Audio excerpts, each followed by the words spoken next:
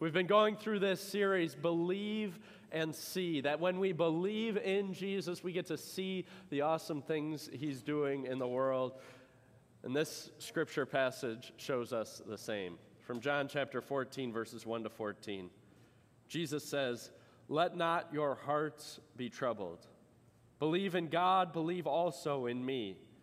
In my Father's house are many rooms. If it were not so, would I have told you that I go to prepare a place for you? And if I go and prepare a place for you, I will come again and will take you to myself, that where I am, you may be also. And you know the way to where I am going." Thomas said to him, "Lord, we do not know where you are going. How can we know the way?"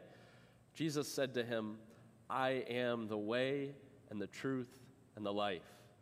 No one comes to the Father except through me. If you had known me, you would have known my Father also. From now on, you do know him and have seen him."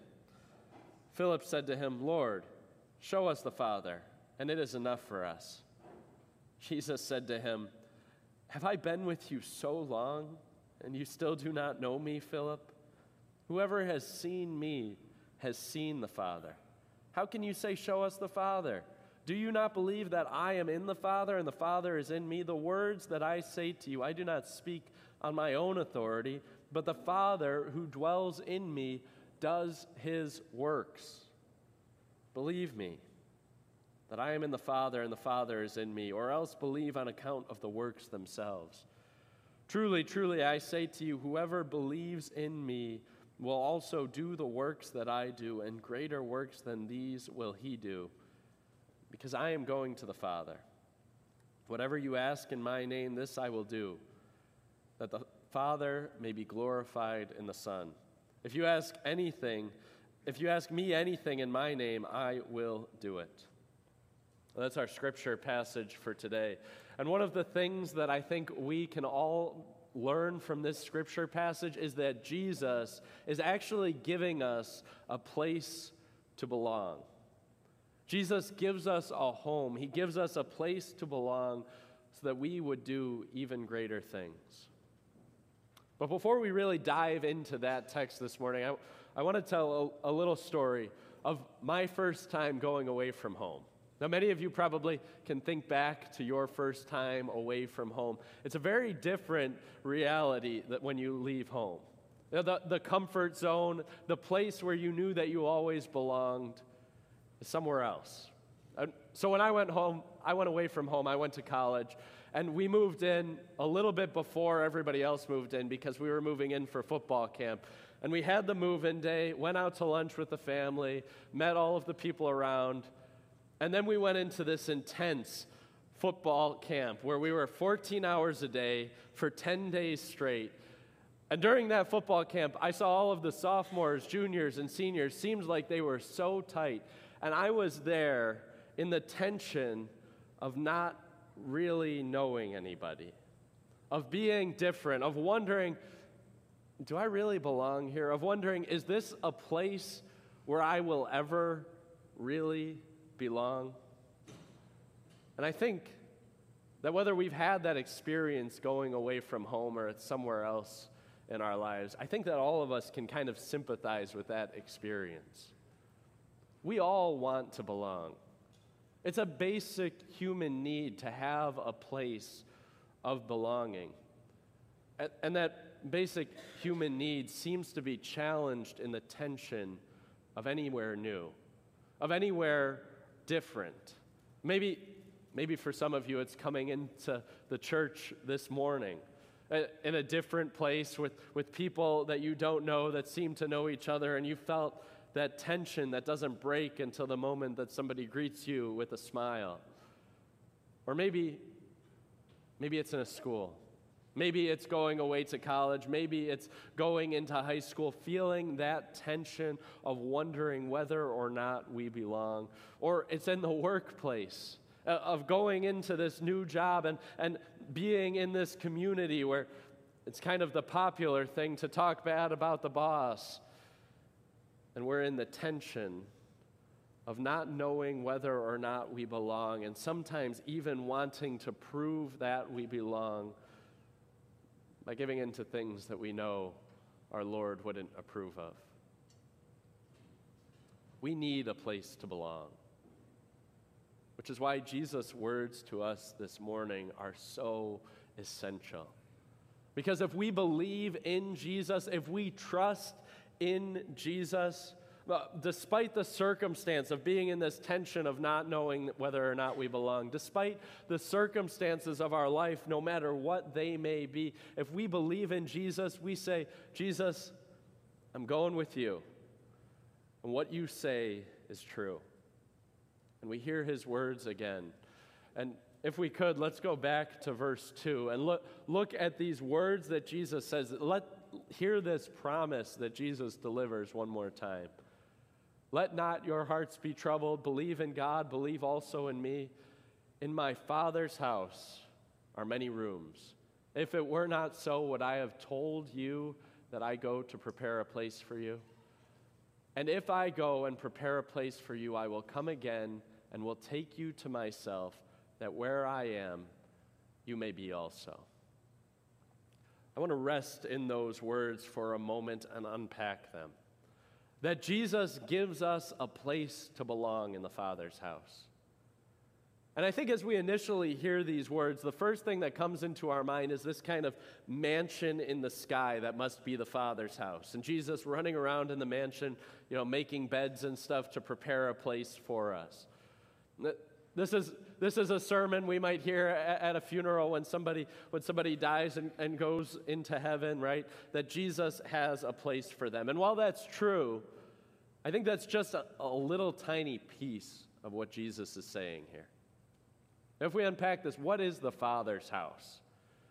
What is the Father's house through the whole Old Testament and through most of the New Testament? Well, if you read the Greek translation of that Old Testament, they use the same word that Jesus uses here. The Father's house usually is a word that refers to the temple.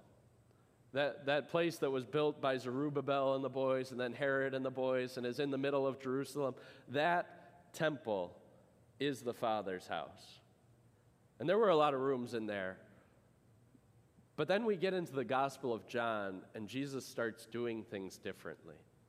He goes into the Father's house, into that temple, and he starts flipping tables, and he says, you have made my Father's house a den of robbers. And then while he's doing this, while Jesus is having his little Lone Ranger moment, everybody looks at him to hear what he is going to say, and he says, destroy this temple, and I will rebuild it in 3 days. And everybody that's listening thinks he's talking about the temple that Herod and Zerubbabel and the boys built. But John, our gospel writer, gives us the clue that Jesus is talking about his body, his own body that would be destroyed and raised again in 3 days. So we see this promise in the Father's house. The Father's house is Jesus himself. And he doesn't go away to prepare a place. He just goes to the cross to prepare a place. Because if the Father's house is Jesus himself, the holiness of God, the entire presence of God in the world is in the human being, Jesus Christ. And when the holiness of God dwells with Jesus, well, sin can't dwell there. And so what does God do? When we all carry our baggage full of sin, our baggage full of all of the things that we have done, all of those things that we're not proud of, all of those things that maybe we even want to try to cover up when we come into this place, when we bring that baggage, well, Jesus checks it at the door of the house.